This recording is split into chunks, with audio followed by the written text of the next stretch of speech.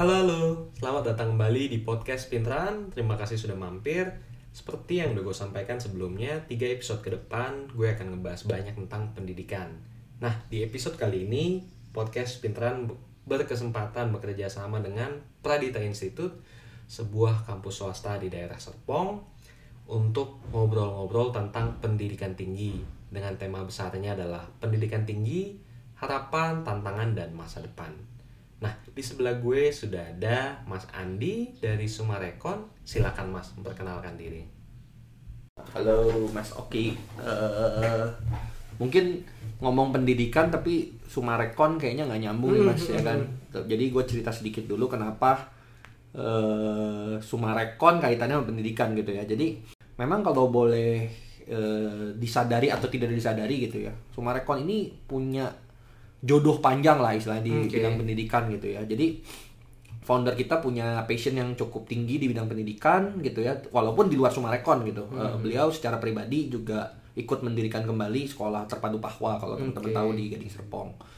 Juga di portofolio developmentnya kita juga mengelola dan mendirikan bersama-sama mengelola dan mendirikan sekolah Islam Al-Azhar gitu ya. Nah, di kemudian hari juga kita berpikir bahwa sebenarnya pendidikan dini penting, pendidikan menengah penting, tapi sebenarnya at the end yang benar-benar pendidikan terakhir sebelum mereka ke masyarakat itu sebenarnya pendidikan tinggi. Jadi kita berpikir pendidikan tinggi ini adalah harus menjadi ujung tombak nanti supaya kita bisa bikin satu, ya kalau ngomong idealismenya adalah bikin satu negara yang kuat lah gitu ya.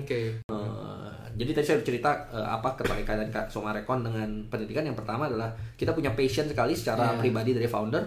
Yang kedua juga kita ada goals secara bisnis gitu ya, walaupun indirect. Dan yang ketiga adalah bicara tentang idealisme soal talent gitu sebenarnya. Idealisme soal talent juga kita juga menyadari bahwa bukan cuma di Sumarekon nih, tapi kita dan teman-teman kita nih.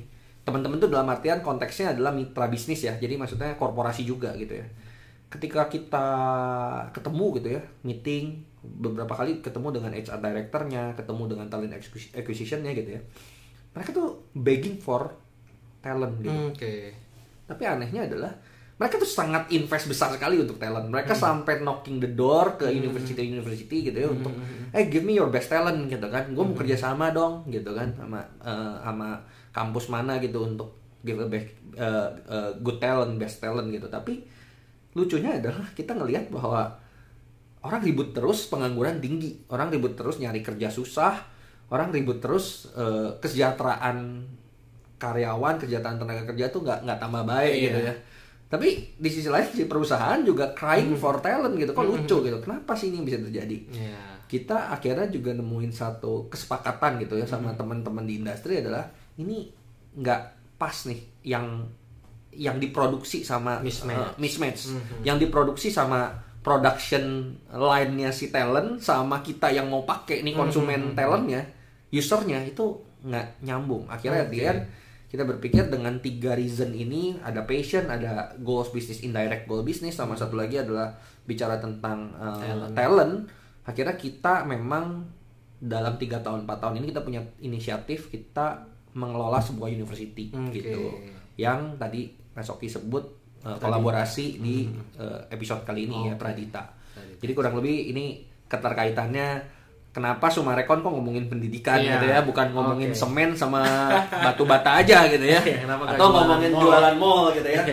Atau promo misalnya kita ada festival kuliner gitu, misalkan enggak gitu. Oke, thank you banget Mas Andi perkenalannya terkait apa sih hubungannya Sumarekon dengan dunia pendidikan, khususnya melalui Pradita Institute ini. Gitu. Tadi kan udah sempat dibilang juga bahwa beberapa alasan mendirikan akhirnya Pradita Institute adalah mismatch. Adanya mismatch antara lulusan perguruan tinggi dengan yang dibutuhkan oleh industri. Lalu tadi juga bicara tentang passion dari foundernya juga. Gitu. Nah, kira-kira kalau kita ngomongin pendidikan tinggi secara general gitu, tantangan-tantangan yang dihadapi saat ini tuh menurut Mas Andi apa aja tuh? Ini ada satu, ini nggak sengaja ya, kalau boleh sebut tanggal ya? Hari boleh. Hari ini kan tanggal 17 September ya, kita lagi di take nih ya podcastnya. Kalau pendengar buka Line Today hari ini gitu, sebut merek nggak apa-apa ya? Iya, boleh. Kan? Line Today hari ini ada berita, ada tukang parkir itu lulusan perguruan tinggi, ya kan? Di berita itu diceritakan bahwa hebat nih si lulusan perguruan tinggi ini akhirnya berani memilih jadi tukang parkir, ya kan? Pendapatannya dalam 2 jam gitu, jadi dia bisa punya pendapatan kurang lebih 500.000 gitu per 300 sampai 200, bahkan kalau weekend katanya bisa sampai 500.000 per 2 jam gitu ya. Sampai akhirnya positif lah, artikelnya positif. Kan kalau teman-teman juga pasti kan setelah baca berita dengan era digital sekarang, selain baca berita paling seneng baca apanya lagi sih Mas Oki? Komentar. Baca komen kan, kita paling seneng baca komen kan. Entah kenapa ya, semakin menyebalkan komennya semakin seneng kitanya ya. Iya. Kayaknya kita mesti ini nih, mesti cek kejiwaan juga. Kenapa sih semakin ada netizen yang tanda kutip nyinyir atau negatif, kita semakin seneng kadang-kadang gitu baca komentar. Paling rame yang kayak gitu. Paling rame gitu kan, baca komentar. Gue baca komentarnya. Mayoritas positif lah, bagus mayoritasnya. Tapi lucunya adalah semua orang bilang bahwa bagus, yang nggak penting gelar, yang penting kerjanya apa, yang penting hasil gitu istilahnya, nggak penting lo backgroundnya apa, segala macam formalnya apa, yang penting hasilnya apa, karya lo di masyarakat apa. Betul. Positif kan. Tapi semua orang juga ngomong, tapi walaupun kan pasti akan jadi pertentangan adalah ya udah lo nggak usah kuliah aja, lo jadi tukang parkir juga. Ya sorry itu saya bukan mendiskreditkan tukang parkir ya, tapi maksudnya kan pasti arah artikelnya adalah bilang bahwa tukang parkir itu harusnya nggak perlu pendidikan gitu kan misalnya. Betul. At the end kan sebenarnya dengan gampang orang istilahnya mengarahkan artikel itu adalah bicara tentang ya udah lu nggak usah sekolah, lu jadi tukang parkir. Jadi gelar itu jadi nggak penting untuk lu cari duit gitu kan. Tapi semua orang di komen itu bilang bahwa tapi pendidikan juga penting. Walaupun duit penting, tapi pendidikan juga penting. Nah, yang gue lucu adalah kita pernah lakukan survei gitu ya. Orang Indonesia itu baik itu dari yang di kota maupun sampai dari yang daerah gitu ya, di level middle class ke bawah, which is pyramid yang paling besar ya, bukan pyramid yang paling tinggi ya. Pyramid paling tinggi kan affluent market ya. Itu paling penting bukan investment, saving mereka untuk apa sih? Cuman 2. Satu untuk belanja spiritual. Gua asumsikan yang disebut belanja spiritual adalah mungkin karena kita mayoritas beragama Muslim adalah naik haji. Jadi banyak orang tuh nabung seumur hidup, jual sawah, jual apa untuk mereka belanja spiritual. Mungkin naik haji, mungkin zakat atau apapun ya. Itu tujuan hidup mereka, which is bagus, positif gitu. Lalu kedua adalah untuk pendidikan anak. Jadi orang Indonesia tuh sangat sadar pendidikan sebenarnya, walaupun mereka mampu atau tidak, sangat sadar karena nomor 1 mereka butuh kebutuhan belanja spiritual, nomor 2 pendidikan. Nah, tapi pertanyaannya adalah banyak sekali yang ngomong butuh belanja pendidikan tapi nggak pernah tahu pendidikan tuh buat apa. Yang dikejar apa sih pendidikan gitu. Nah, itu yang pertama, orang nggak tahu pendidikan tuh buat apa. Lalu yang kedua adalah orang juga nggak tahu pendidikan kayak apa yang sebenarnya harusnya mereka kejar gitu. Jadi kalau gua pecah gitu ya, kita mulai pecah pendidikan, mereka nggak tahu gitu ya pendidikan itu untuk apa. Banyak sekali tuh yang mikir bahwa ya udah pendidikan mah yang penting tujuannya salah gitu, jadi kayak ikut-ikutan aja lah. Temen anak-anak ya aneh gitu. Kalau anak gua udah kelas 12 atau kelas 3 SMA gitu ya, terus selanjutnya nggak kuliah tuh kayak ada yang salah gitu. Ya kan, kayak kenapa anaknya pasti anak nakal, atau orang tuanya kayaknya nggak mampu nih lo nyekolahin kan, atau anaknya ini pasti bermasalah nih. Anak apa sih yang nggak sekolah gitu kan. Terus kedua stereotyping masyarakat kan. Ketika ditanya lu kuliah di mana, oh gua nggak kuliah.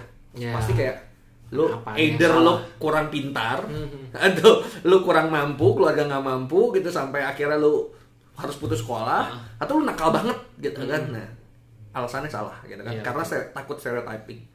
Lalu juga ikut-ikutan, itu juga salah. Terus yang paling menyedihkan adalah karena pengen gelar aja. We don't care expertise lu nanti di mana ya. Tapi pengen gelar. Nah, itu yang sebenarnya challenge lah kalau gue bilang. Tantangan ke depan adalah orang yakin bahwa pendidikan itu penting, tapi belum mikir terlalu panjang lah pendidikannya untuk apa nantinya, dan juga pendidikan itu yang kayak gimana gitu. Karena kalau ngomong pendidikan itu untuk cari uang, terbukti tukang parkir cari uang. Setuju banget sih gue. Karena ya bisa dibilang emang sudah jadi struktur sosial gitu ya, bahwa ya ketika lo habis SMA ya kuliah gitu, kayak nggak ada opsi lain. Sedangkan di luar negeri gitu ya, bahkan udah banyak yang mulai mempopulerkan istilahnya tuh gap year. Iya, gap year ya. Iya. Jadi dia jeda dulu ya. Lu jeda dulu, lu cari tahu dulu pengalaman, dan lu istilahnya cari jati diri. Benar. Lu tuh maunya apa? Baru habis itu kalau menurut lu cocok dan butuh kuliah ya baru balik lagi kan. Nah, di Indonesia juga ini masalah gap year ya. Ini juga seru juga. Lu ngerasa nggak sih ketika lu SD nih ya, kan kita masuk pendidikan formal TK nggak dihitung lah ya, ya. Masuk SD lah ya gitu ya. SD, SMP, SMA, kuliah gitu ya. Itu tuh ada bukan racing ya, lu tuh kayak ada rel. Kalau lu gap, either lu keluar atau lu nggak naik kelas atau apa, lu ada kerasa yang namanya ketinggalan. Padahal apakah yang namanya pendidikan tuh ada ketinggalan? Pertanyaannya adalah ketika lu berkarir, kan lu nggak bilang dulu yang masuk sama gua, bareng sama gua first jobber di tahun yang sama, sekarang udah jadi apa? Kok lu nggak merasa ketinggalan, dia udah lebih tinggi, atau lu udah lebih tinggi dia lebih ketinggalan? Iya. Kebayang maksudnya betul, kayak betul. Di dunia pendidikan tuh di Indonesia ada relnya. Kalau lu kalau lu apa ya istilahnya stop atau gap year tadi gitu, padahal bagus sih sebenarnya gap year buat mikir lagi kan, buat konteksnya tepat nggak sih buat gua gitu kan. Itu dirasa lu tuh ketinggalan gitu. Itu menurut gue ya lucu gitu sebenarnya. Setuju sih sama yang tadi pas lu bilang bahwa kita tuh masih sangat mendewakan gelar gitu ya. Bahwa ya di satu sisi sih nggak salah sebenarnya kan, bahwa banyak lah pasti orang tua kan mikirin anaknya. Kalau banyak yang bilang bahwa ya nggak lulus kuliah aja bisa kok jadi orang sukses, cuma kan pasti banyak yang mengcounter ya jumlahnya berapa. Bener, ya kan. Jangan melulu ngomong Steve Jobs, Mark Zuckerberg, jangan. Dan itu selalu menjadi narasi yang diomongin sama media. Karena kenapa? Ini kita pernah bikin satu bukan seminar ya, apa kayak ya semacam seminar lah, materi lah, konten gitu ya. Ini bicara tentang kuliah tanpa pengalaman. Sorry. Lebih baik berpengalaman tanpa berpendidikan atau berpendidikan tanpa berpengalaman gitu ya. Ini selalu kan jadi obrolan yang selalu obrolan warung kopi yang selalu menjadi topik yang selalu rame gitu. Selalu orang bilang bahwa ada buku ya, kalau Mas Oki pernah dulu kan suka baca, senang baca juga. Robert Kiyosaki itu pernah bikin kan buku kan, if you want to rich and up happy gitu ya, don't go to school. Dia bilang kayak gitu kan. Terus selalu ada quote gitu yang selalu bilang bahwa A grade student itu akan dipekerjakan oleh B atau C grade student gitu. Jadi selalu dibilang anak pinter dari sekolah itu akan kerja ke anak kelas C gitu. Itu kenapa sih itu laku dijual kalau menurut gua? Karena ya kalau lu ngomong A class student sukses, C class student, D class student gak sukses, itu nggak ada yang aneh gitu kan, nggak seru kan. Media kan suka sesuatu yang unik, out of the box ya kan. Kalau lu ya secara psikologi kan, ya kan secara psikologi kan, kalau beda baru menarik. Ya kan, makanya kan Mark Zuckerberg terus diributin, ya kan, Steve Jobs terus diributin, gitu kan. Jadi itulah yang sebenarnya di kita gelar itu ya lucu juga gitu. Iya lucu sih, iya bener banget, masih mendewakan gelar. Bahkan belum lama kan suka masuk juga tuh kayaknya di Line Today orang dengan 13 gelar S1. Iya. Gua anjir lu nggak capek apa? Nggak, yang paling rame sebenarnya bukan 13 gelar S1. Yuk kita nggak usah sebut ya, karena universitasnya ya. Ada orang yang nyinyir 8 juta, inget gak? Oh iya kan? Gua lulusan ini gitu kan. Gua gajinya segini gitu kan. Nah, itu juga itu terjadi. Segini banyak orang nyinyir kan terhadap oknum ini gitu ya. Betul. Tapi sebenarnya honestly, masyarakat kita juga banyak yang kayak dia. Iya. Ya kan? Pertanyaannya gini. Ini gua sangat melihat gitu ya. Jadi banyak orang pengen masuk ke kampus negeri unggulan. Yang penting itu jurusannya nggak penting. Yang penting gua negeri. Karena itu kayak dicap di kepala mereka, brandingnya udah bagus tuh. Nanti cari kerja gampang kalau negeri gitu kan. Tapi ya ini pengalaman ya, kalau gue kerja di korporat, gue nginterview orang gitu ya. Kalau ditanya apakah gue lihat perguruan tingginya, lihat, jujur gue lihat gitu kan. Tapi at the end ketika dia yang sangat menentukan buat gue adalah ketika lu ngomong sama gue, lu ngomongnya enak gak? Ya kan, pembawaannya oke gak? Setelah dulu kerja sama gue juga udah gak inget lu kampus mana gitu kan. Lu mau kampus manapun gitu, gue udah gak inget.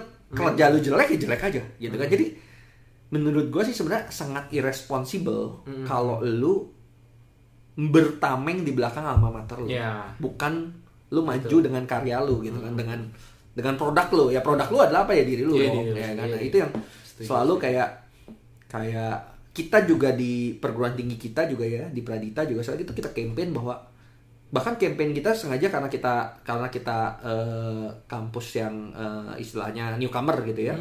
Kita selalu campaign adalah kuliah cuman mau gelar lu yakin gitu. Jadi campaign-campaignnya sengaja yang iklan-iklan kita adalah lu gelar nggak penting gitu. Yang penting bukan gelarnya gitu. Yang penting lu experience lu belajarnya gitu lebih penting gitu. Iya, setuju bahwa apakah dengan nama kampus yang besar kualitasnya semua pasti bagus, ya ternyata kan di lapangan nggak selalu kayak gitu. Iya, dan attitude tuh jadi salah gitu kalau lu bersembunyi di belakang. Lu boleh bangga dengan alma mater lu, tapi ketika lu bilang lu harus dibayar segini karena alma mater lu ini, menurut gua itu agak irresponsible lah. Ya, lu nggak ambil tanggung jawabnya ke diri lu ambil, lu dorong ini karena gua kampusnya ini loh gitu kan, istilahnya gitu loh. Iya, gitu kan. Makanya rame kan, itu sempet rame kan. Iya, rame itu bulan lalu memang. Pro dan kontra. Sampai akhirnya kampusnya jawab kan. Ya kan? Iya. Kampusnya jawab. Waktu itu jawabnya adalah mereka bilang benar itu mahasiswa dia, tapi kalau nggak salah ya ini gua disclaimer dulu. Kalau nggak salah mereka jawab benar itu kampusnya mereka, anaknya mereka, tapi apa yang mereka ucapkan di media itu nggak ada hubungannya sama kampus, gitu kan. Ya kampusnya juga istilahnya ya itu mah lu dong, ya kan. Cuma kalau gua nggak salah, gua sih baca rilis resminya juga tuh dari kampusnya. Penjelasannya cukup panjang lebar dengan data, dengan statistik bahwa lulusannya bener lulusan harga segitu. Dengan harga gajinya tuh biasanya berapa. Secara tidak langsung kesan yang gue terima adalah berarti lu membenarkan nih. Membenarkan perilaku begitu dong. Lucu ya. Cuma ya udahlah, mungkin tuh gue doang.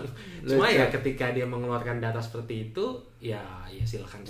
Mungkin itu press release-nya juga sekaligus dia mau promote kan. Iya. Tapi yang lucu ya, padahal kan perguruan tinggi negeri itu tidak dirancang untuk mempromot. Makanya kalau lu lihat perguruan tinggi negeri tidak pernah beriklan. Tujuannya adalah melayani society. Dia bukan swasta sebenarnya. Kenapa dia? Makanya susah lah ngomong perguruan ini. Iya, tapi kan at the end of the day mereka juga harus berkompetisi mendapatkan mahasiswa-mahasiswa baru. Benar. Yang seringkali dengan sesama negeri juga. Benar. Harus branding juga tetap sih. Menurutku nggak ada masalah sih di situ. Ya udah lewat itu. Ya dulu bahkan sempat selentingan, nih jangan-jangan memang marketing strategi doang nih. Kalau kalau bener, kalau itu swasta mungkin menurut gua cuman tepuk tangan lah, hebat ya kan. Kalau swasta, ini kalau negeri agak lucu. Itu kayak swasta ini kan terkenal memang lebih progresif ya, lebih edgy, lebih berani main di line gitu ya kan. Tapi kalau negeri nggak yakin sih itu dilakukan. Kalau itu cuma beberapa orang aja mikir, nih kalau ujungnya kesini nih, jangan-jangan nih memang karena cost of sosialnya terlalu tinggi, kan? Tinggi, cost of sosialnya terlalu tinggi. Kalau perguruan tinggi swasta mungkin ya nothing tulus lah gitu. Iya, betul. Nah, salah satu juga tadi kan udah sempat dibahas mismatch ada antara apa yang dihasilkan dengan apa yang dibutuhkan industri. Padahal bukan padahal sih, di saat yang sama gitu banyak jurusan-jurusan perkuliahan atau mahasiswa di jurusan-jurusan tertentu yang merasa kampus gua doang nggak cukup, gua perlu ngambil kursus lagi, gua perlu ngambil les-les lagi. Gimana menurut lo? Itu juga menjadi kegelisahan kita ya. Jadi satu kepercayaan kita bahwa sebetulnya kursus itu kan kayak misalnya lu ambil jurusan bisnis digital gitu ya, atau lu ambil jurusan retail management gitu ya, atau lu ambil jurusan bisnis gitu ya. Tapi di luar lu ikut course lagi bisnis. Sebenarnya sah-sah aja ya, karena ini kan sama kayak lu makan obat, lu makan juga vitamin ya kan, ya kan. Tapi sebenarnya main utamanya lu kan nggak bisa kan nggak makan nutrisi makanan lu ya, makanan lu nggak makan, lu makan vitamin doang. Kan itu salah kan? Ya kan? Lu kalau bisa sih sebenarnya vitamin itu nggak perlu. Kalau lu nutrisi makanan sehari-hari lu udah bagus gitu kan. Ya salah. Sebenarnya makan vitamin gua nggak nyalahin, tapi kalau lu menggantikan makanan nutrisi, tadi bukan obat ya, makanan nutrisi sehari-hari lu, analoginya adalah kalau lu nggak cukupin dari situ lu malah makan vitamin doang, itu jadi ngaco kan sebenarnya. Salah dong. Nah, kalau gua rasa kenapa itu bisa terjadi, ini juga kita sangat concern di bidang ini karena kita juga menyadari bahwa perguruan tinggi ini ada gap yang tidak bisa di-deliver oleh perguruan tinggi. Perguruan tinggi ini tuh seringkali dianggap, dan memang kenyataannya yang harus diakui ada gitu, adalah selalu dianggapnya adalah theoretical, tidak kontekstual. Pengajarnya dianggap tidak relevan dengan dunia industri. Ngomong branding, tapi pengajarnya nggak pernah melakukan branding, gitu kan. Ngomong bisnis digital, pengajarnya ya kalau ngomong sekarang bisnis digital, yang ngajarnya orang yang profesor yang udah udah berumur. Padahal bisnis digital baru rame 10 tahun terakhir. Lu di mana 10 tahun terakhir gitu ya kan, istilahnya gitu kan. Nah, pengajarnya dianggap tidak bisa merepresentatif apa yang ada di market gitu. Tapi honestly, kenapa orang masih banyak perguruan tinggi? Gelar. We are the formal education. Nah, itu yang selalu gontok-gontok kan nih, formal education sama informal education. Formal education pasti bilang bahwa lu informal, lu nggak sah gitu. Gelarnya dari gua ya gitu kan. Nah, tapi itu membuat perguruan tinggi menjadi malas untuk berinovasi biasanya. Tapi informal education dia selalu bilang, oke, gelar nggak ada di lu, tapi gua lebih relevan. Betul. Ya kan, gua lebih kontekstual, gua lebih dekat dengan industri. Nah, ini yang sebenarnya harusnya di-matchkan di perguruan tinggi gitu. Setuju. Sebenarnya. Jadi ada isu berikutnya juga sebenarnya kalau kita ngomong tentang pendidikan gitu ya, Mas Oki ya. Pendidikan itu cuma ngejarnya apa sih? Kalau kita pakai framework Harvard gitu ya, itu sebenarnya ada knowledge, skill, attitude kan. Knowledge, skill, attitude gitu. Knowledge itu apa? Knowledge itu dari yang lu nggak bisa, dari yang lu nggak tahu jadi tahu gitu kan. Itu diajarin di mana sih? Dari penglihatan, dari pendengaran gitu. Penglihatan lu bisa baca, lu bisa nonton, lu bisa denger gitu kan, pendengaran gitu kan. Atau lu bisa lihat guru lagi ngejelasin di papan tulis ya kan. Dari belajar ya kan. Betul. Bagusnya apa? Kalau knowledge bagusnya adalah lu lebih holistik, lu bisa lihat the big picture gitu kan. Tapi pertanyaannya, setelah knowledge lu tahu, lu bisa lakuin nggak? Belum tentu kan. Sehingga lu butuh skill. Skill itu dari tidak bisa menjadi bisa. Didapatnya dari mana?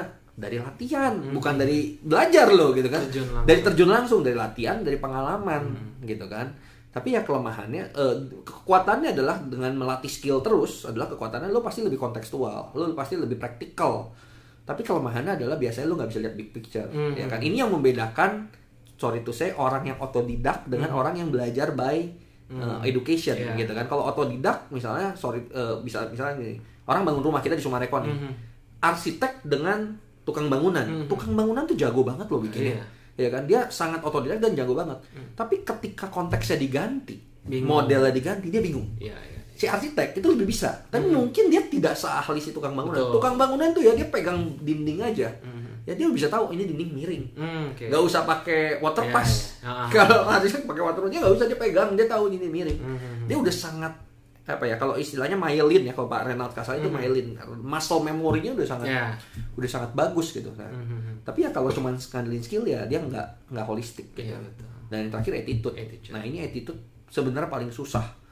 Attitude itu kan dari tidak mau jadi mau, dari tidak eling jadi eling, dari tidak aware jadi aware gitu kan.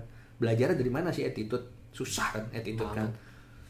Satu dari example, ya kan, harusnya gitu kan. Ada contoh. Dua dari culture sebenarnya. Ketika lu masuk ke culture yang punya budi pekerti bagus, ya lu terpaksa untuk ngikut kan. Kalau nggak ngikut ya lu di out pasti dari culture itu, dari society itu kan. Culture dan environment.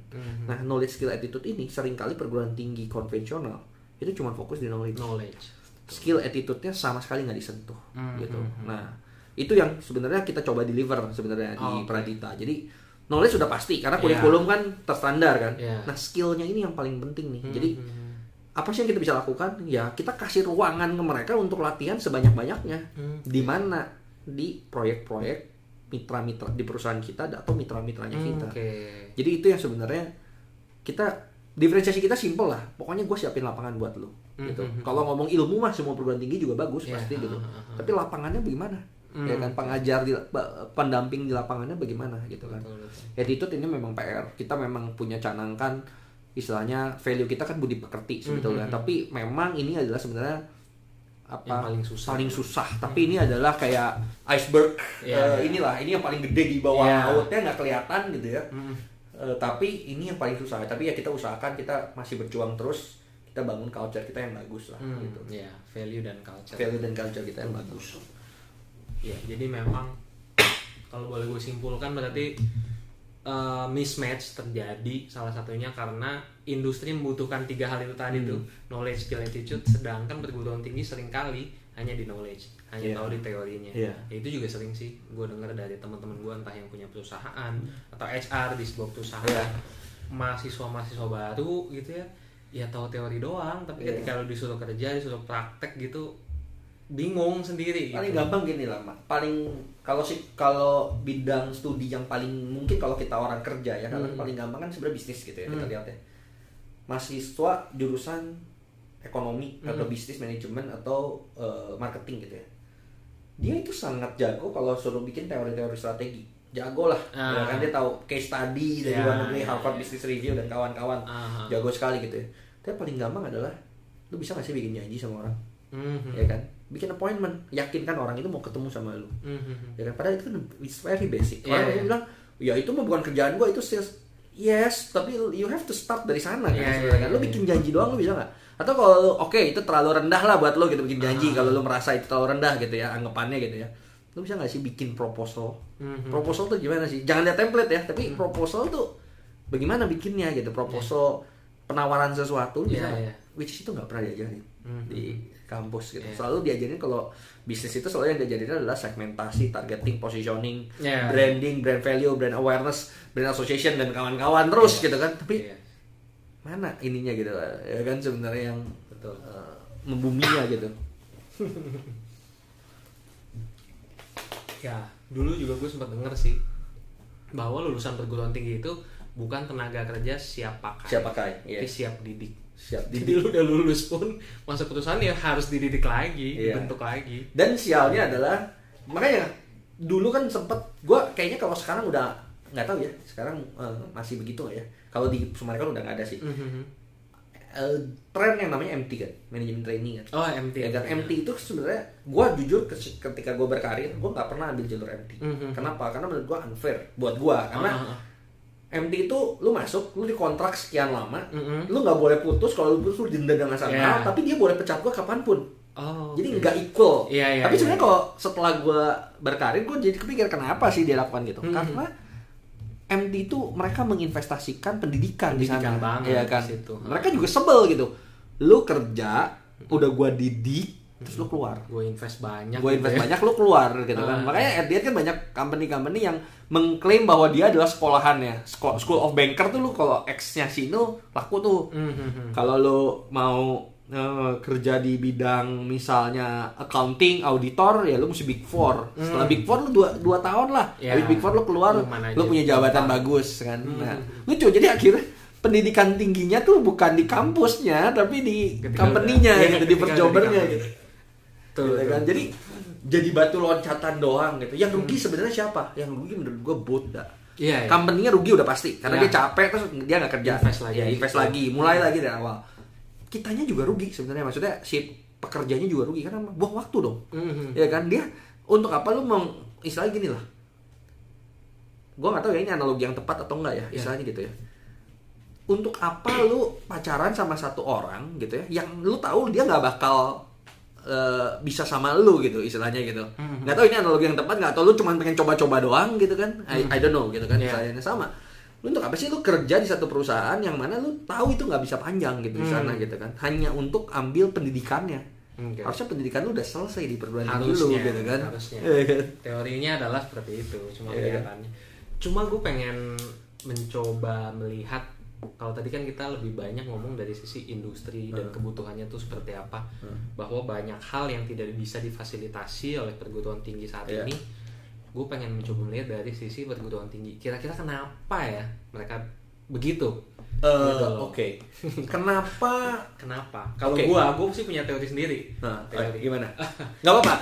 Gue juga belum tentu benar nih. Karena gue tidak mewakili perguruan tinggi, walaupun gue ikut mengurus Pradita, tapi I'm not part of the Pradita kan, karena mereka ada academician sendiri, ada ini sendiri. Tapi coba. Bukan teori juga sih, lebih ke observasi juga. Jadi dulu gue berkesempatan lah untuk melihat bagaimana di dalam perguruan tinggi itu bekerja. Salah satunya adalah aspek administrasi di dalam perguruan tinggi, dan itu memang sangat melelahkan aspek administrasi. Dulu gue cuma sebagai mahasiswa, gue ngelihat gimana kampus gue ini mau diakreditasi harus menyiapkan dokumen yang luar biasa banyak itu.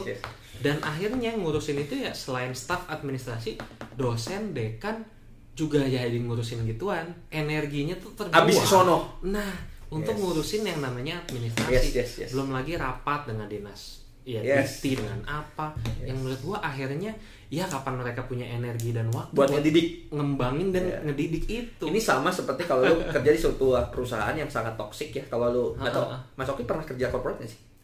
Nggak pernah ya. Jadi kalau dengar cerita-cerita temen nih gitu ya, ya gue sharing juga sebagai yang gue pernah di entrepreneur juga corporate gitu ya. Kalau kerja di perusahaan yang sangat toksik ya, itu semua eksekutif di perusahaannya itu adalah lebih sibuk melayani BOD-nya daripada melayani pelanggan. Nah, kurang lebih analoginya sama. Ya kan? Pelanggan lu tuh sebenarnya siapa? Mahasiswa lu. Betul. Kenapa lu sibuknya ngelayanin BOD lu, which is tanda kutip adalah akreditasi lu gitu kan. Nah, sebenarnya yang itu gue setuju banget. Gue ambil angle yang berbeda tapi objek yang sama. Akreditasi. Ya. Bicara salah satu yang menyebabkan kenapa mismatch dan perguruan tinggi tidak berubah selama ini karena juga nggak bisa disalahin. Karena performance indicatornya menggunakan checklist. Itu akhirnya ya udah, as long as checklistnya terchecklist, selesai. Iya. Ya kan? Betul. Beres. Kualitatifnya bagaimana gitu kan? Nah, at the end makanya buat kita kalau ditanya akreditasi penting nggak sih gitu ya? Gue masih bisa jawab penting sih. Penting nggak penting. Jadi yes or no gitu. Karena at the end yang dibeli kan sebenarnya bukan sama kayak gini ya. Ketika lu nginep di hotel bintang 5 ya, gua mesti agak hati-hati nih jawabnya nih. Kalau ngomong nggak penting juga salah kan, gitu kan? Lu sama kayak lu nginep di hotel bintang 5. Tahu nggak sih sekarang lagi trennya kan butik hotel, bed and breakfast kekinian yang Instagram gitu ya. Mereka tuh hotel melati loh. Iya. Ya kan, karena hotel bintang 5 itu syaratnya adalah harus ada jumlah kamar, fasilitas tertentu, harus ukuran segala macam gitu ya. Hotel-hotel bed and breakfast itu kan kecil, mereka levelnya level hotel melati sebenarnya. Dan ketika lu nginep di sebuah hotel, lu akan tanya lu hotel bintang berapa, atau lu ngerasain experience aja gitu kan. Ya kan, lu nggak akan tanya kan kalau lu udah tinggalnya enak, bersih, lingkungannya bagus, makanannya enak, lu nggak akan tanya ke resepsionis, lu ini hotel bintang berapa, keluarin sertifikat lu gitu kan. Biasanya nggak akan tanya gitu kan. Iya betul. At the end of the day ya experience ya kan. Tapi itu tadi gue underline, the end of the day. The first-nya gimana? Kalau lu nggak pernah tahu, nomor satu adalah lu sortirnya berdasarkan bintang kan. Itu yang dijadikan persembunyian oleh beberapa institusi perguruan tinggi. Akreditasi A. Akhirnya dia lupa dengan real quality-nya bagaimana. Itu satu hal. Ya, another things adalah ya mereka juga tenaga pengajar gitu ya. Tenaga pengajar juga itu one thing itu. Kita juga mesti invite lebih banyak orang yang mau dari praktisi masuk buat ngajar gitu kan. Jangan sampai at the end semua orang yang mengajar itu murni dari akademisi. Itu juga yang kita di Pradita nggak mau lakukan gitu. Jadi kayak knowledge-nya tuh udah out of date. Iya, tanpa bermaksud sebenarnya merendahkan mereka yang murni akademisi. Karena buat kita akademisi juga penting loh. Karena ada yang namanya pedagogi gitu. Jadi how to deliver gitu ya. How to deliver itu kita praktisi juga nggak bisa. Nggak semua orang bisa. Nggak semua orang jago menggambar bisa ngajar gambar. Nah, makanya combination antara si praktisi sama si akademisi itu penting sekali. Buat kita gitu. Jadi ya kita bersyukur karena kita lahir dari rahim korporasi, mencari praktisinya kita nggak susah. Ya kan, mencari praktisinya bisa partner kita, bisa karyawan kita, bisa mitra-mitra kita gitu. Itu nggak susah buat kita untuk carinya gitu. Kalau dosennya sih mereka kan ada professional hire lah gitu. Iya, di poin yang tadi gue bilang bahwa ya jangan-jangan nggak segampang itu mengubah ini atau memperbaiki inilah. Itu kan ketika dibilang ada mismatch gitu ya. Kalau dosen-dosen dan orang-orang di dalamnya aja sibuk ngurusin itu gitu ya, kapan memperbaiki. Kan belum lama juga sempat ada wacana tuh, gue nggak tahu apa sudah dilakukan apa enggak, untuk mengimpor rektor dari luar, rektor asing, biarlah masuk ke dalam ke institusi-institusi pendidikan. Tapi ya balik lagi gue mikir, ya mau lu datengin rektor dari Harvard sekalipun, kalau kerjaan dia ngurusin akreditasi gitu ya, ngecekin absen mahasiswa gitu ya, tingkat kelulusan, lulus tepat waktu dan lain sebagainya, ya susah juga Iya. kembang. Iya. Ya at the end kan sebenarnya kan pertarungannya, makanya lihatlah beberapa perguruan tinggi swasta yang sangat progresif gitu ya.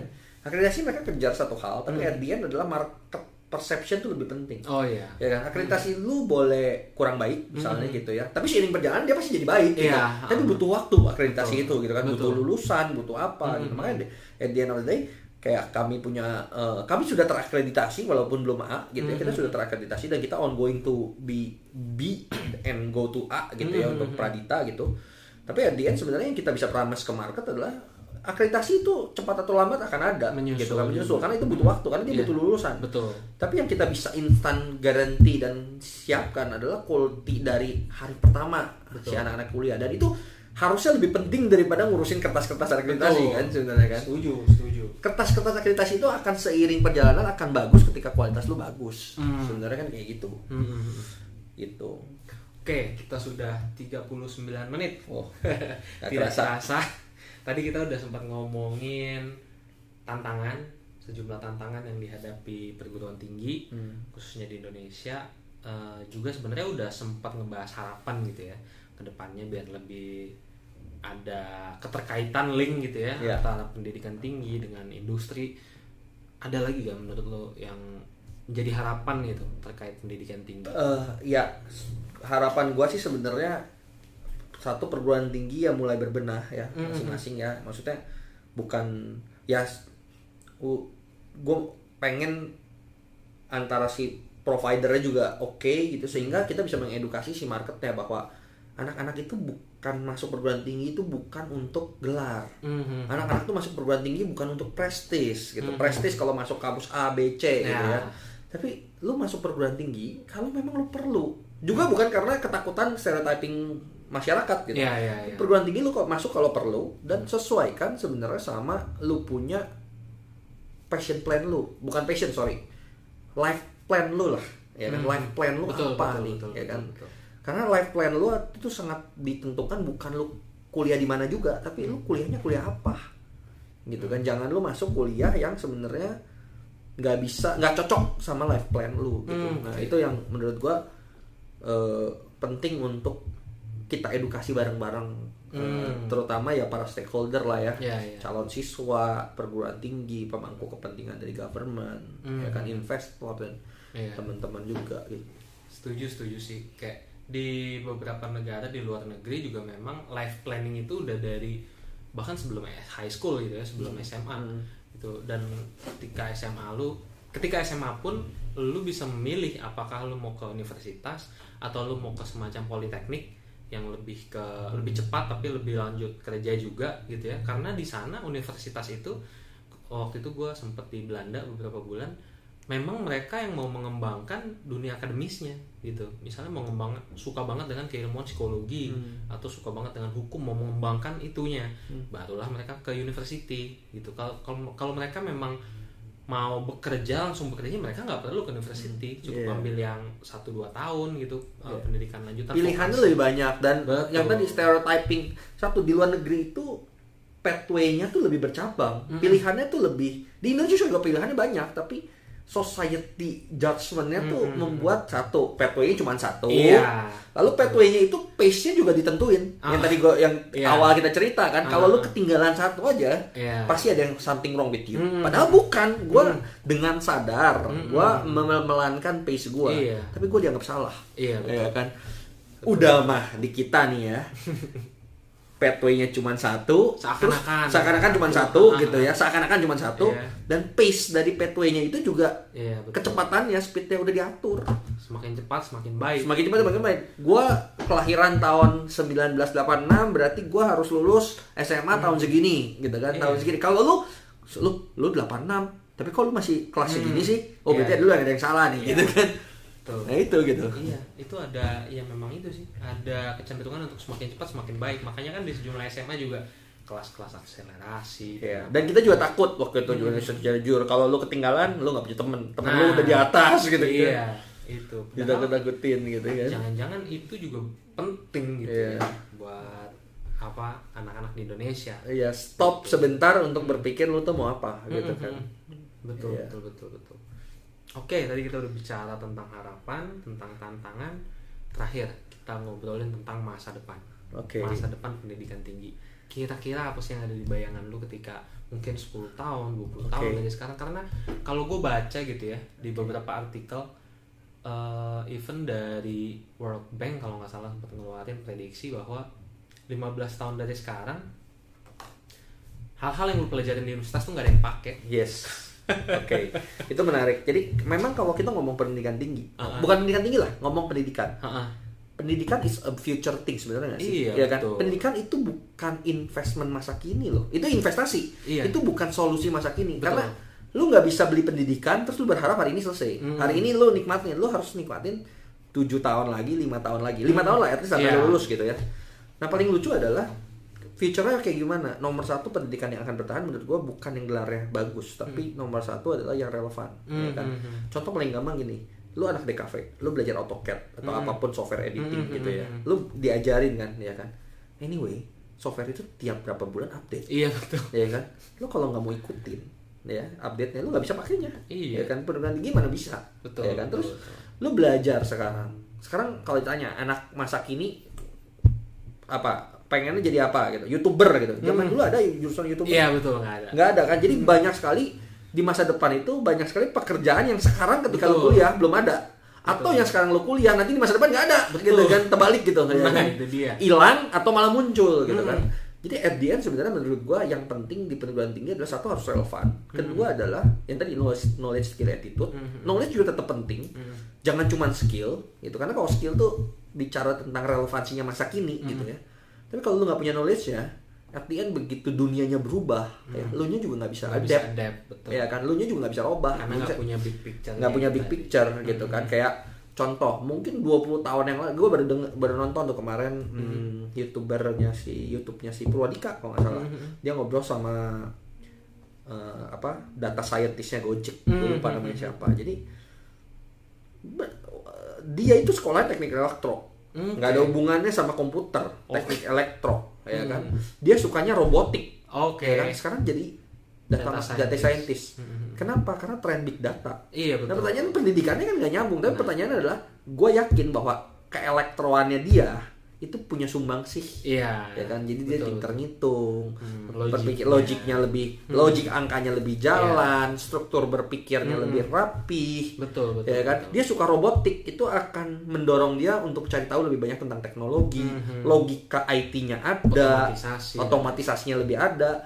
At the end ketika dia jadi data scientist, walaupun nggak serta merta detailing, ya makanya pengajaran yang telling juga itu udah obsolete lah, telling diajarin gitu.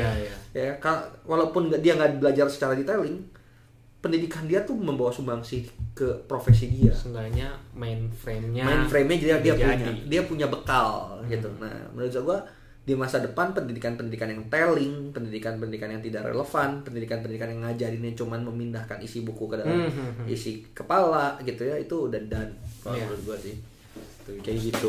Dan ya ya. Kalau nonton baca bukunya si Yuval Noah Harari kan, The First Lesson. Gua sih belum baca yang itu. Gua baca yang Homo Deus sama Sapiens ya kan. The most critical skill for human adalah dari across the history gitu ya, along the history adalah kemampuan untuk beradaptasi kan. Iya, ya kan? betul. Dulu Homo sapiens berubah sampai akhirnya kan Homo Deus itu kan, Deus kan God ya kalau nggak salah. Artinya tuh kalau nggak salah Lupa Deus gua. tuh God artinya ya. Jadi kan di buku terakhirnya Sapiens itu bab terakhir kalau nggak salah dia tulis bahwa human, the animal who wants to be a god. Iya. Jadi kan ya kan. Kita tuh animal sebenarnya. Dari dulu ketika kita lahir tuh kita manusia tuh secara evolusi tuh bekerja dengan insting, ya kan. Kayak animal aja nggak ada bedanya. Tapi kita pengen jadi Tuhan, makanya kita bikin artificial intelligence, bikin cloning, perpanjang umur, gitu kan. Playing God gitu kan kita. Setuju. Ya, kan? Dan bahwa salah satu juga mungkin masa depan pendidikan tinggi ya kayak yang lu bilang bahwa yang telling, yang simply ngoceh doang gitu ya mungkin akan segera tergerus oleh zaman gitu. Even sekarang aja udah banyak yang namanya e-learning, digital learning. Lu bisa belajar kapanpun, dimanapun, tanpa harus ke kelas. Betul.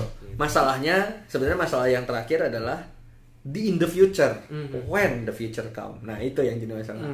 Kalau according to me, ngelihat pace kita akan datang, tapi mungkin 5-10 tahun ke depan orang masih tetap kejar gelar, formal education. Not that, istilah gini, kalau ini ngomong buku lagi ya, karena gue ingat itu buku lo. Kalau tahu bukunya Thomas Alfred Mann yang terakhir nggak ya? Gue nggak tahu ya, tapi terakhir yang gue baca, belum selesai juga. Thank you for being late. Gitu. Jadi kalau lu lihat baca-baca buku teknologi ya, Michio Kaku, The Future of Physics gitu ya. Megatrend zaman dulu John Naisbitt tuh, zaman tahun 90-an tuh ada Megatrend 2000. John Naisbitt ya kan, Thomas Alfred Mann, the world is flat gitu ya. Itu tuh semua selalu kalau futurolog ngomong tuh selalu wah gila kita tuh udah terlambat bentar lagi, bakal begini. Bener nggak? Bener, banyak yang kejadian kok gitu kan. Tapi di buku itu ada satu bab yang ngomong, bukan satu bab, satu passage si Thomas Alfred Mann ngomong bahwa itu punch banget ke gue, thank you for being late. Jadi itu filosofinya adalah dia bilang kalau lu telat, lu mati. Kalau lu telat nih, zamannya udah maju, lu terlambat beradaptasi, pendidikan misalnya gitu, lu mati, lu nggak akan, lu obsolete gitu, lu akan kayak pager. Tapi kalau lu kecepetan, itu juga nggak guna buat lu, ya kan, nggak relevan buat lu, costly buat lu gitu. Jadi jangan telat, tapi juga jangan kecepetan gitu. Jadi ya mengatur pace perubahan pendidikan. Kalau ngomong kaitan ke pendidikan, timing is everything. Ya, timing is everything. Kami ya Pradita, kita coba jaga pace kita. Kita lihat future-nya begitu, tapi kita juga nggak mau jam gitu loh. Istilahnya. Ya, kalau kata Reynolds yang penting adalah agility. Agile ya kan. Iya, ketika memang sudah harus berubah ya segera. Ya, segera berubah. Tapi jangan berubah sebelum waktunya gitu kan. Setuju. Ya, mahal jadinya. Ya kan. Oke, sudah 50 menit. Thank you. Kita bincang-bincang. Thank you Mas Oki. Thank you nih for coming. Andi. Oh iya, nggak masalah. Sekian aja podcast Pinteran kali ini. Kita banyak ngebahas tentang harapan, tantangan, dan juga masa depan pendidikan tinggi bersama Mas Andi dari Sumarekon. Kita ngobrol-ngobrol hari ini di Pradita Institute di Serpong. Episode kali ini juga kerjasama antara podcast Pinteran dengan Pradita Institute. Nanti selain di-upload di podcast Pinteran, juga akan di-upload di podcastnya Pradita Institute. Jadi silakan ngecek dan cari, dengerin juga podcast dari Pradita Institute. Sekian dari gue. Kalau misalnya ada masukan, saran, dan lain sebagainya, boleh dikirimkan ke podcast.pinteran@gmail.com. Sekian aja dan sampai jumpa. Thank you.